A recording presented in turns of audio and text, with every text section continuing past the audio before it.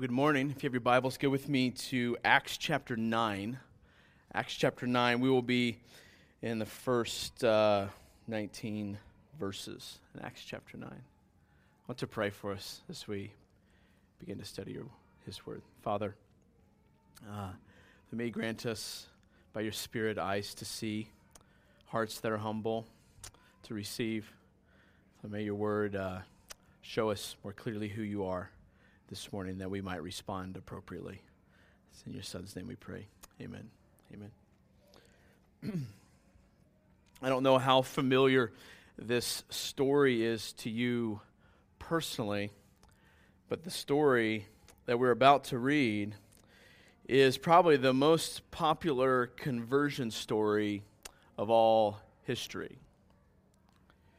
The conversion of Saul, the Pharisee, the persecutor of the first Christians, later whom we will come to know as Paul, the writer of much of the New Testament. Here we are about to read the story of how God led him through conversion. He later becomes a follower of Christ with such insight into the Scriptures and such faithful commitment to the Lord. This Saul we're about to read of his conversion. We had just saw last week, as Rusty preached through the passage preceding this on the Ethiopian eunuch and his conversion, and saw many things there of particularly of importance is how God loves and cares for all nations. In the weeks to come, we will see how the gospel moves to the Gentiles for the first time as a massive movement, as it begins to infiltrate and change the lives of those outside of Judaism for the first time in such a large movement. But here, I think, for most of us in this room, we see the conversion of someone that was impossible, at least seemingly impossible, and yet God did it. We think, I think for those who are familiar with this story, and if not, I hope you'll be familiar by the time we're done. For those who are familiar, we think, well, this is an amazing story. That God would save a persecutor, someone who was murdering Christians. That God would rescue him and then empower him to write much of the New Testament. Writing Galatians, Ephesians, Philippians, Colossians, 1st and 2nd Thessalonians, and so on. What a marvelous story that God would do that God would rescue someone, not just out of being a semi-immoral person, but someone whom was actually murdering Christians. That God would do that. What a marvelous story. But then we also, again, if you're familiar with this story and been around people who are familiar with this story, you begin to also hear the story talked about like this. What are you looking for? A Damascus Road experience? What are we talking about? What's that phrase mean if you've ever heard that? Well, what you're asking is, do you want some marvelous light to blind you or to come down upon you or God to crack open the sky in order to tell you what needs to happen or what you need to do? Are you just waiting for a Damascus Road experience? Or, if we are evaluating oftentimes whether or not we are truly redeemed and we are reflecting on this, many of us yearn to look back to see a blinding light that we can point to that assures us we have been saved. We want to look back to a Damascus Road experience. And then I think after this, after we think about the marvelousness of the story and then maybe the uniqueness of the Damascus Road experience, then we kind of move on from this passage. But here's what I want to point out to us today. What we see here in this passage is the sovereign, merciful intervention of God into a wretched and self-righteous man's life, bringing him to Christ and making him a chosen instrument. We see God sovereignly, providentially stepping in, reaching into Saul's life and rescuing him. A little bit about this guy named Saul, whom we later know as Paul. He knew the Bible well. Matter of fact, he knew the Bible extremely well. Saul would have had much of particularly the Pentateuch, he would have had much of it memorized. Saul went to church when he was supposed to. He was there when the doors were open. He attended house gatherings when he was supposed to. He served in the nursery when he was supposed to, albeit, I am sure, with a bit of grumbling in his heart. He even, as a good Christian, sought to hold all those Jews who were defecting to the way of Christ accountable. I mean, all those sinners. He was going to point out their sin. He was a good Christian. He knew what to say to the religious people around him, and he knew how to live externally so that everyone thought well of him. Even amidst all this seemingly faithful external actions, Saul's heart, though, was rejecting the good news of Jesus. In the midst of the good news of Christ, he could not see the God right before his very eyes. Saul thought, that he could only be right before God if he laid down his worldly way of living and lived this righteous life, which indeed is the result of someone who's following Christ. But Saul believed that his rightness before God was earned, was established, was accomplished by his doings.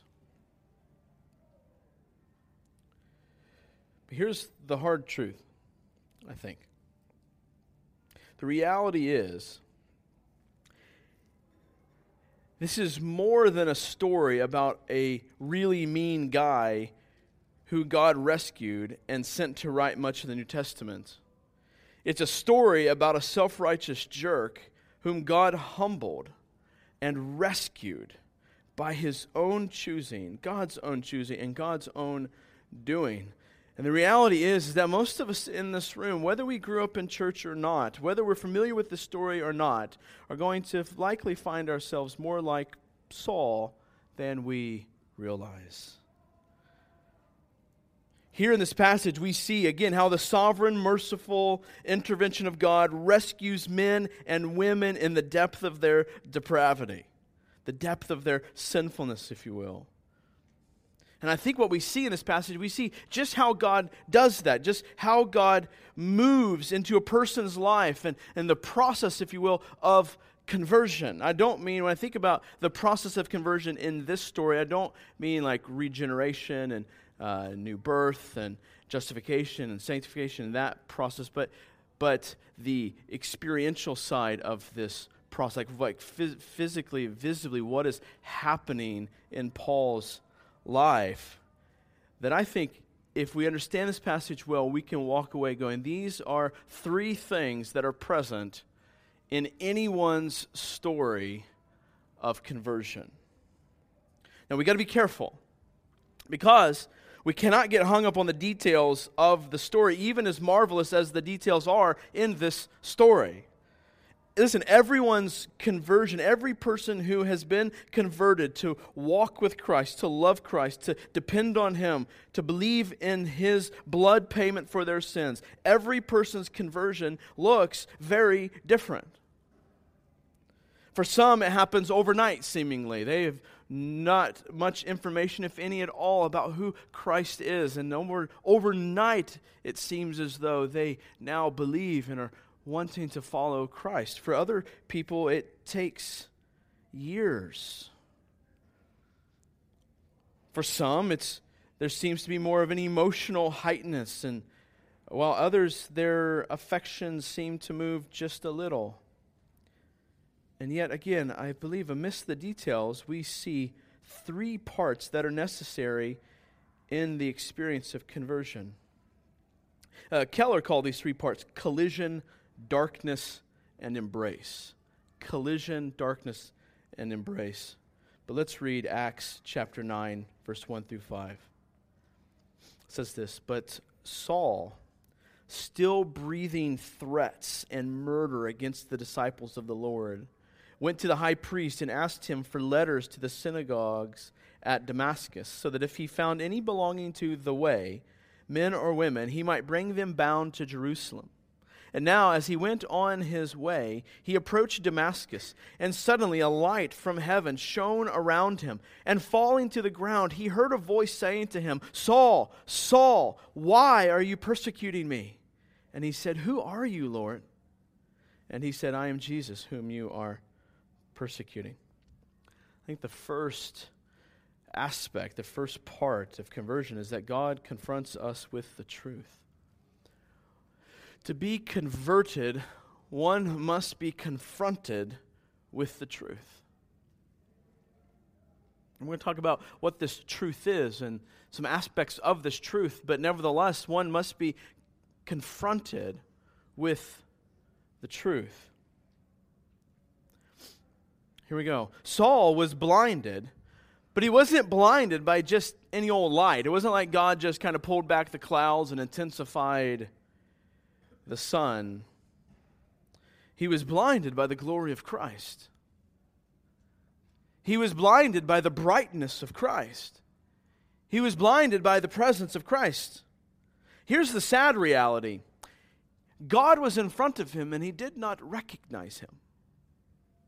Saul, the Pharisee, the one who knew the Scriptures. He says, "Who are you, Lord?" Don't be confused. The Lord used there is not him recognizing this as God. It's him recognizing it as basically like a higher being. It's not him saying, "Oh, Christ, you're the Lord." No, he's not. It's not what he's doing. He's recognizing that there is something greater than me, but he didn't recognize it as Christ. Otherwise, why would Christ have to tell him who he was, right? He didn't know it was God. He had studied the Scriptures so much, and yet he didn't recognize God when he spoke. He had went to church with the best of them, and yet he didn't recognize God. Why? We have to ask the question, why? Here's why. Saul worshipped a God indeed, but it was not the God of the Bible. It was a God that he had created. It was a God that he had created. That's why when the true God was before him, he did not recognize him, because he wasn't looking for that God. He was looking for the God that he had created. For Paul, the God of self-justification, the God of self-righteousness.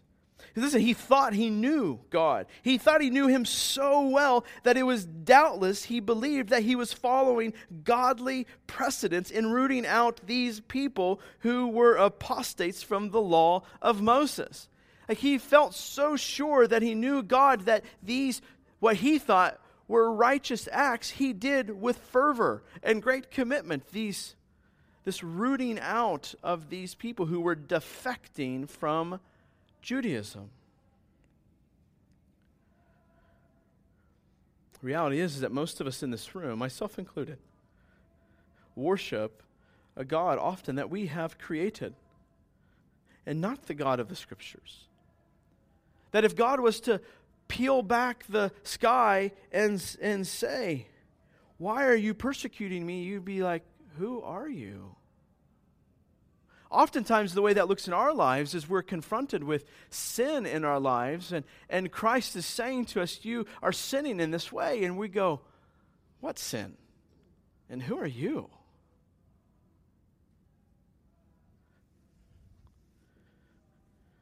The God that we've created, oftentimes we take a couple passages here and there.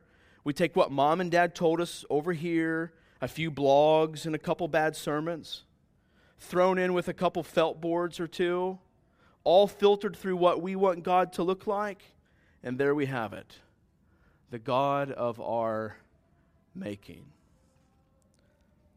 A God for many of us that wants us to be happy. Or a disconnected God that's okay with me kind of doing what I want as long as I can check off these few boxes over here, like going to church or praying when I eat my dinner. Listen, this is why many of us don't read the Bible, or we're not transformed when we do read the Bible. It's because when we read the Bible, we're looking for our own God that we've created, and we can't find him in there. And so nothing changes us. Nothing turns up the heat of our affections for the Lord, because when we read it, we go, that's not what I'm looking for. Keller said this, we don't realize it, but the God of our making is simply a projection of ourselves. Listen, the God that Paul worshipped, and you can learn this as you study Paul and his writings later, you see the God of his liking was just simply a projection of himself. And the God of our making is simply a projection of ourselves. But here's the problem with that. Just like Paul, and we're going to get into this a little bit later, the problem is that the God that you've created cannot help you. He cannot help you.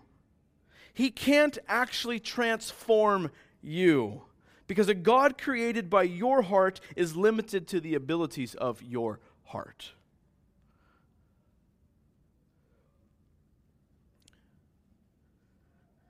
And yet we look to this God to help us, to fix us.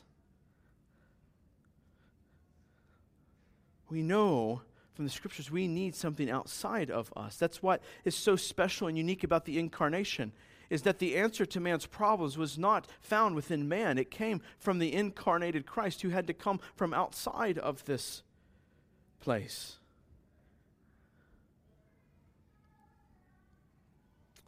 Paul did not recognize God because he worshiped the God of his own making.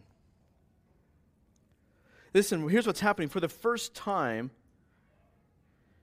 Saul is faced, even visibly, with the God who is actually real instead of the God of his imagination. The God who is really real, the reality. Not the God of his imagination. Again, this that he is faced with is the God of the Bible. Listen, the God of the Bible comes at someone in the process of conversion.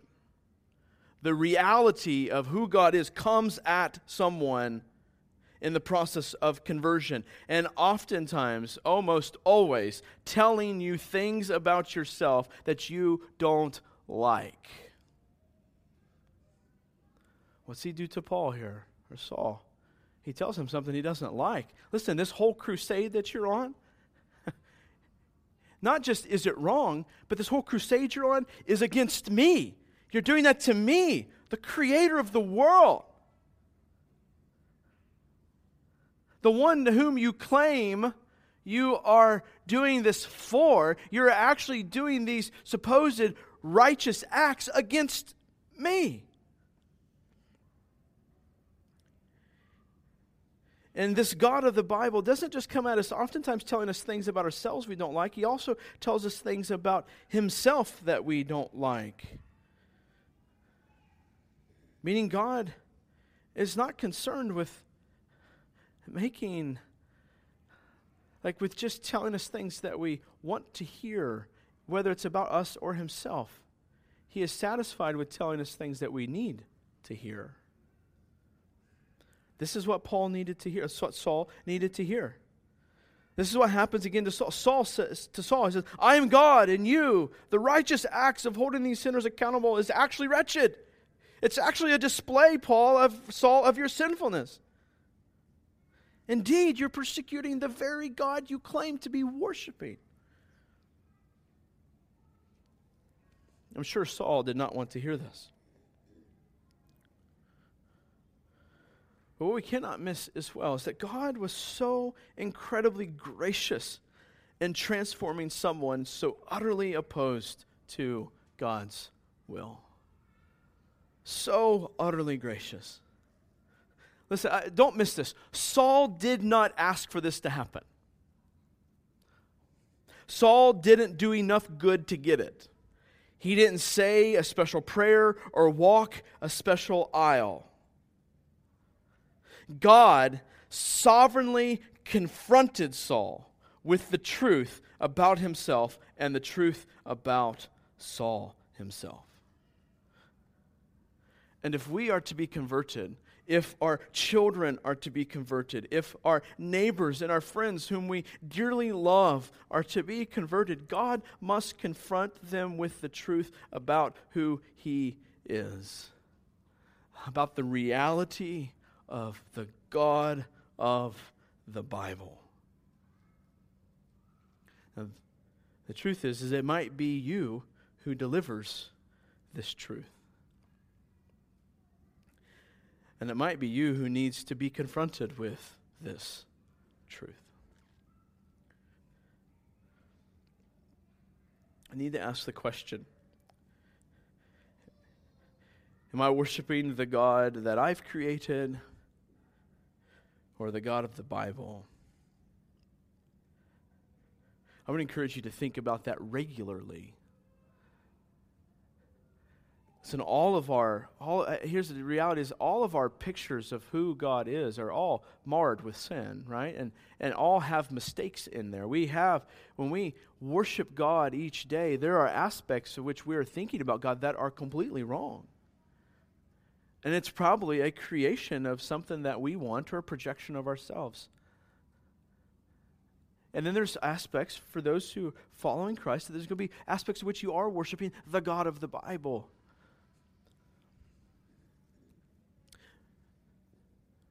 But we should ask this question regularly. And if you're not sure if you're a follower of Christ, you should ask this question right now. Am I worshiping the God of the Bible? Or am I worshiping a God that I have created? And you might go, well, I don't even know if I know much about the God of the Bible. Hey, you're a great place to explore that. And you have the Scriptures. And if you need help, we are here to help you work through that. Let's read on, verse 6. But rise and enter the city. Again, Jesus saying this to Saul. And you will be told what you are to do. The men who were traveling with him stood speechless, hearing the voice, but seeing no one. Saul rose from the ground, and although his eyes were opened, he saw nothing. So they led him by the hand and brought him into Damascus. And for 3 days he was without sight, and neither ate nor drank. The second component of conversion we see in this passage is that God reveals our darkness.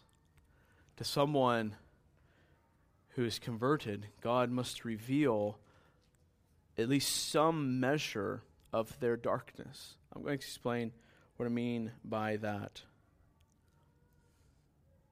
Listen, it's not just a cool thing that Saul was blinded. It's not just, I think the way I'm going to reach into Saul's life is to blind him. It means something. God is showing us something.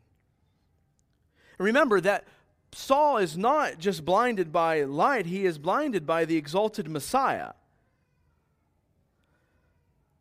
Again, the light appears to be a manifestation of Christ's heavenly glory. If you read a passage like 2 Corinthians 4:6 says, "For God who said, 'Let light shine out of darkness,' has shone in our hearts to give the light of the knowledge of the glory of God in the face of Jesus Christ." There's this connectedness, this sense in which this light, this blinding light, and the glory of Christ and the face of Christ are all connected. Again, Saul clearly believed that he was doing the will of the Lord. He believed he was doing something righteous. He believed he was eradicating these apostate people, these Jews who were leaving the faith, when indeed his actions revealed that he was blind to God's Messiah, Jesus. And so the light of Christ comes, and reveals Saul's blindness. He's blinded. His darkness is shown to be what it was. This happens all the time in Christian ministry. When the truth is preached, when people collide with the truth, with the light, when darkness is in collision with the light, it exposes the darkness for what it is. And so when confronted with the glory of Christ, it blinds him. It blinds Paul. The darkness of Paul is on display now.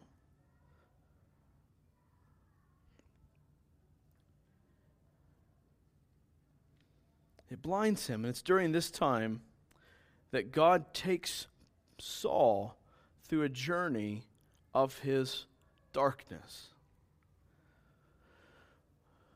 So how do you know what's happening in these 3 days of darkness? Just read Paul. Read Paul. We're going to read a little bit of it. But read Paul and you'll hear him talking about the way life was before and what changed and what was altered. And you hear him talking later about times, about what was happening even during these 3 days. Here's what happens during Paul's darkness. Paul rethinks a couple very key aspects of life. Those two things are this. His entire system of faith is turned upside down. He rethinks faith, and he rethinks how he understood himself. You say, okay, wait. His entire system of faith is turned up. I mean, understand, he has been on this track, a Pharisee of Pharisees. And now he's confronted with the true and living God. Keller said this: Saul was a good Pharisee for rejecting Jesus. He was good for rejecting Jesus because they knew from the Scriptures, and indeed it is true, that the Messiah would be blessed by God. But this supposed Messiah, Jesus, to the Pharisees, was not blessed by God, but indeed cursed by God. Because what happens to someone who's hung on a tree? Cursed is the one who is hung on a tree, right? So Saul would have been a great Pharisee for rejecting this Messiah. That could not be God's Messiah. He was cursed. But then Saul meets Jesus on the road. Wait a second. But he was cursed on a tree.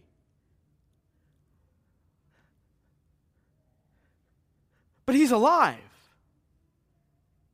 Saul, Saul, in his eye, Jesus, whom you are persecuting. He's not dead. He's alive. And Paul's going, if he was raised from the dead, then that means he was blessed by God. Now, wait a second. If he was cursed on a tree, but blessed by God, then that means Paul's thinking the reason he was cursed on the tree couldn't be because of something that he had done. It must mean he was cursed for someone else. That means he must have died for somebody else's sins. See, Paul would have understood this. Paul would have understood the idea of substitution. It was all over the Old Testament.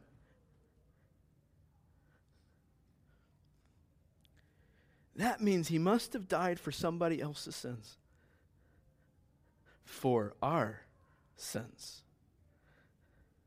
And suddenly Saul looks at the Scriptures in a whole new way.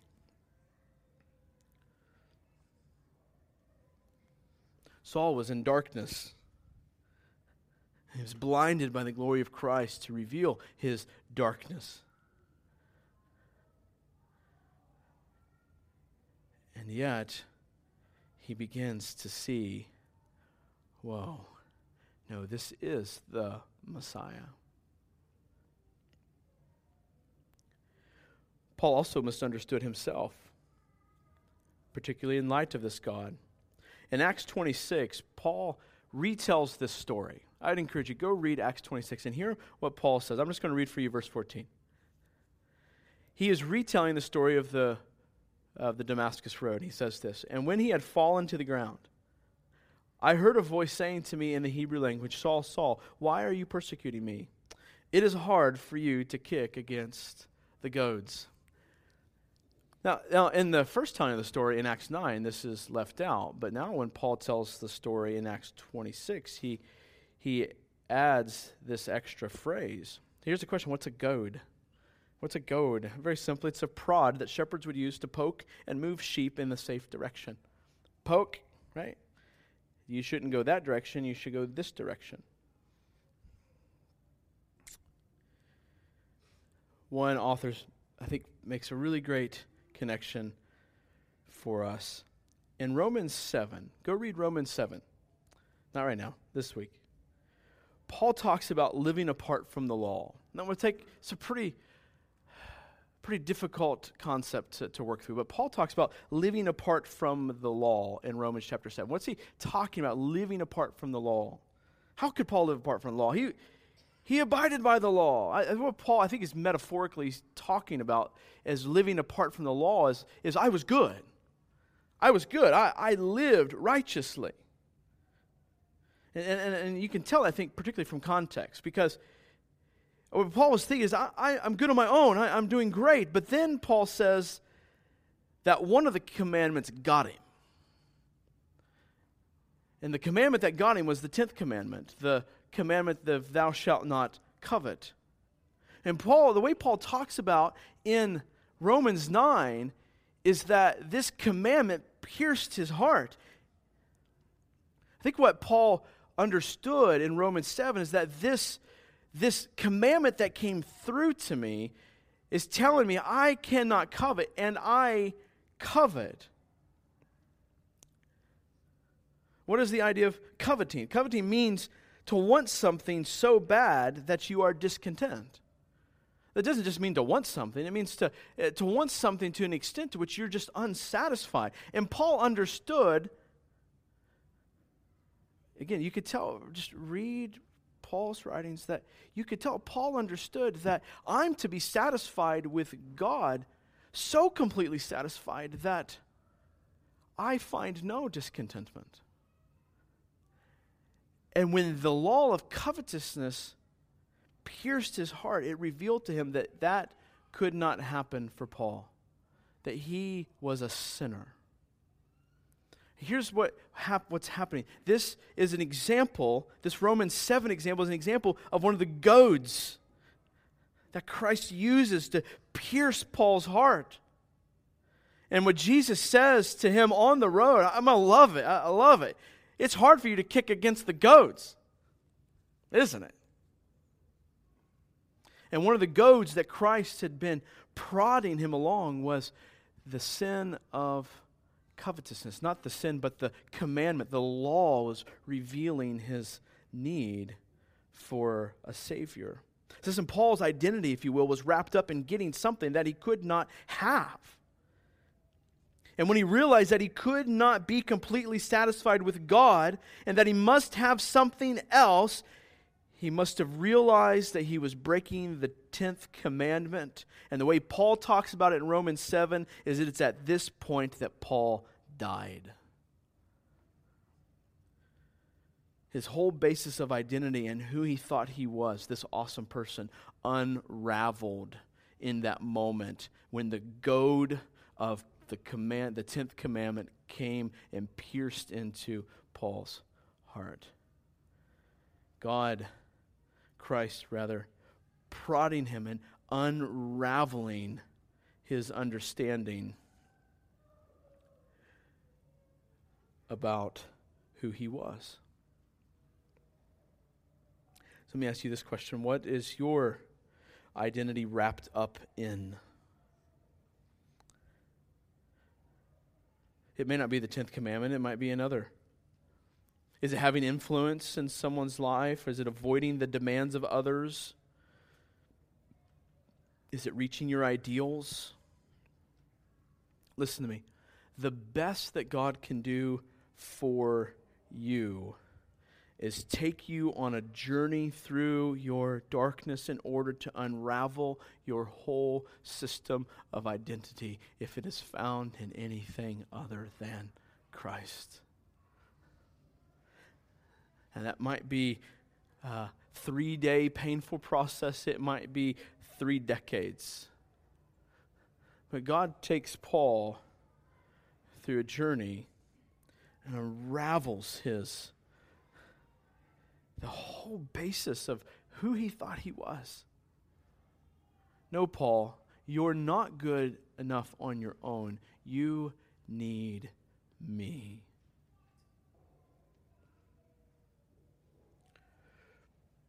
The struggle, though, for us is that we, in pride, are so tied up in making our little systems of identity secure. That's what Paul was doing. Paul was busy, right? It was these self-righteous acts and working through, and working hard, and being this righteous person on his own, apart from the grace of God. I've got this. And God unravels the whole thing. But it was in pride that Paul secured these things. That Paul worked so hard. But we don't like it when we feel like our world is unraveling or that which we find identity in is falling apart. And when anybody personally attacks it or gets a little too close to it, we pull out the big guns. But it's only when we admit our blindness and darkness that we can truly see. You'll see as we read through this story what happens, right? Paul begins to pray. He fasts and he prays. More on that in a second. But it's only when Paul realizes his blindness that he can truly see. Let's read. And there was a disciple at Damascus named Ananias. The Lord said to him in a vision, Ananias. And he said, Here I am, Lord. And the Lord said to him, Rise and go to the street called Straight.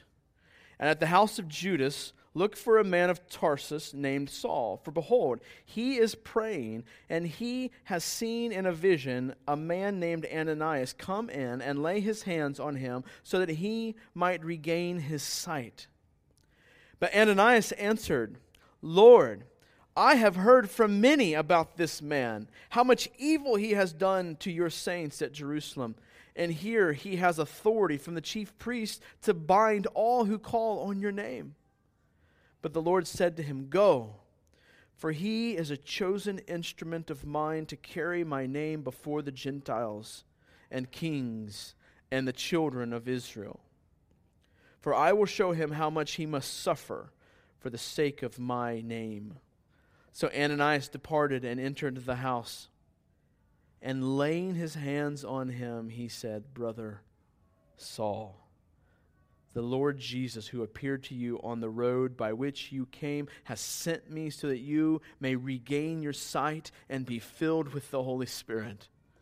And immediately something like scales fell from his eyes, and he regained his sight.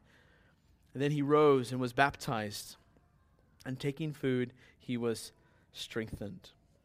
In the process of conversion, the third thing is that God embraces us as adopted children. He embraces us as His.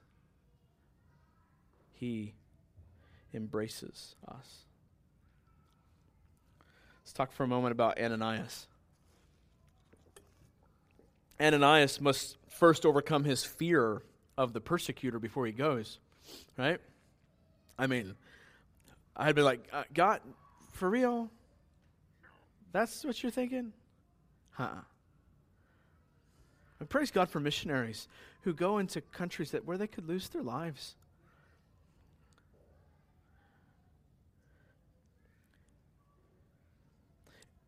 And when he does overcome his fear, he becomes the means by which God's intentions for Saul are first articulated, are first described. Like the plan for Saul's life is first articulated by this man, Ananias, from God to Ananias, and from Ananias then to Saul. He also becomes the means by which Paul's sight is restored. Peterson, one commentator, said this: "The great antagonist of the gospel will become its outstanding protagonist. The persecutor will become the persecuted and suffer like Jesus himself." But notice what happens. Two very particular things that happen as Ananias comes into the room. First one is this: Ananias is told to go to the very man who has the authority to have him killed. And when he gets there, what does he call Saul? Brother. He calls him brother. Now, who would Ananias called brother? Not just anybody. He would have called someone brother who was praying to the real God. Someone who had seen Jesus. What is God doing? God is embracing Saul, the persecutor, now as one of his own. Brother.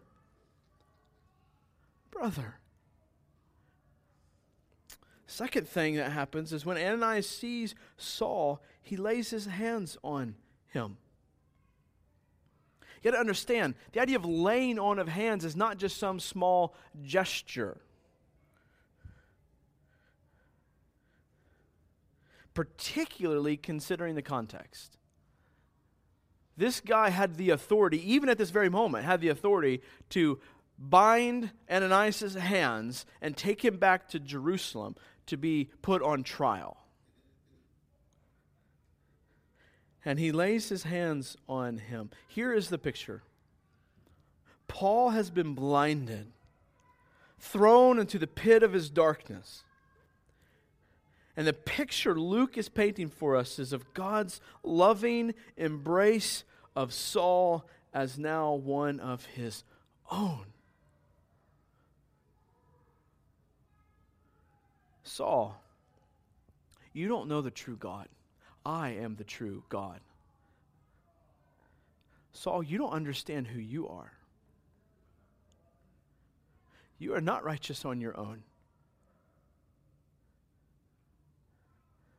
And Saul believes. Like the idea of him praying here in chapter 9 is, again, not just him offering up his righteous, Pharisaical prayers that he would have been offering up most of his life. He is praying because he knows who God is now. So what is happening? When God embraces Saul as one of his own, what happens? The blindness is gone. So how do we know that this is more than just a laying his hands on? Hey, brother there, you're a good guy. Let me pray for you, right? What's happening? He is blessed now because of the laying of hands on Saul. His scales, something like scales, fall from his eyes. And what else happens? It says the Spirit comes upon Saul. Who does the Spirit come upon, particularly in this context? Those who believe in faith in Christ. Those who believe in his resurrection and his death. See, Saul, what's happening? Saul is embraced as one of God's own. This wretched, murderous, self-righteous jerk is rescued. He is humbled. His self-righteousness is ripped away. Again, he is faced with the truth that he didn't know the God of the Bible, but a God that he had created. And he is faced with the darkness of his own sin. Clearly, during this time of blindness, Saul realizes his sin debt before the Lord. and God's gracious payment of that debt through the blood of Jesus Christ. Right? Because again, who does the Spirit come upon? Those who believe in the blood payment of Christ for their sins. That's the transformation that took place over these 3 days. This is who God is. Paul rethinking who he is. This Christ is someone I desperately need. I don't know. It could have happened within 10 minutes of the blindness and the road. It could have happened within 2 minutes. It could have taken 2.5 days. All we know, though, is during that time, these 3 days, Paul is converted. He's transformed. And now he sees the real God, the one of the Bible, the one greater than his heart, the one that can actually rescue Paul from his sin, particularly of covetousness, as we learn in Romans 7. And what happens is the community of God embraces him as a brother through Ananias, and God embraces him as his child. Listen, Saul is the person that you and I would have never thought God would redeem. And yet Saul thought of himself as the one person, at the very least, God would accept. Consider your own life for just a second. Could you be Saul? Meaning, could you be living like Saul? Zealous for your own righteousness, worshiping a God that you have created. Could it be that I don't care how long you've come to this church, I don't care how long you've been in a church or what denomination, or could it be that you've never really met the God of the Bible? Again, I don't care how many times you've read through the Bible in its entirety. Could you be worshiping a God that you have created? You know, again, one of the things to ask yourself is, does your God ever tell you something you don't want to hear? Because the God of the Bible tells you things you don't want to hear all the time. So consider your own life. Also consider the lives of others. Is there anybody that you think there is no way God is going to save that person? Or do you work with people, go to school with people, live next to people where you're like, yeah, I think God could save them. What? Listen, do you really believe that God can save them? Listen, if God can save Saul, then he can save that person. Listen, God saves whom he chooses, and he does it regardless of the good or bad qualities that person might have. Jesus' blood can cover it all. And just because we see a person as, I just don't know about that. Listen, I don't know if that's anything. I've thought that many times. Man, I just don't know. But I know better. Just not believing, sinning, not trusting God. God saves whom he chooses, and he does it regardless of the good or bad qualities a person might have. And we have no clue whom God is going to save. Our responsibility is to share the good news of Jesus. In the end, our story of conversion, Saul's story of conversion, simply follows in the footsteps of Jesus. Keller said this: Jesus was knocked down on the road. He was crucified to a cross. He didn't have a few days of dark thoughts, but real darkness came down on him and the whole land. Then after 3 days, he was raised. And if you die with him, you will live with him. Let's pray.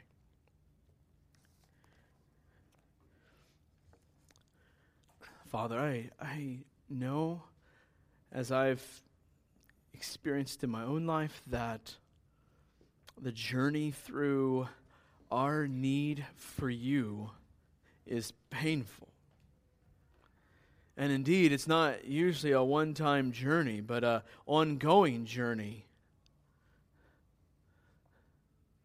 Father, where you are gracious and kind. Father, I don't think we realize it, but we have Damascus Road type experiences all the time. Times where you reveal our sinfulness.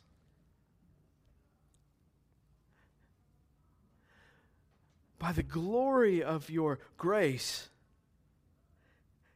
And then you lead us to the cross. And upon repentance, you grant us forgiveness.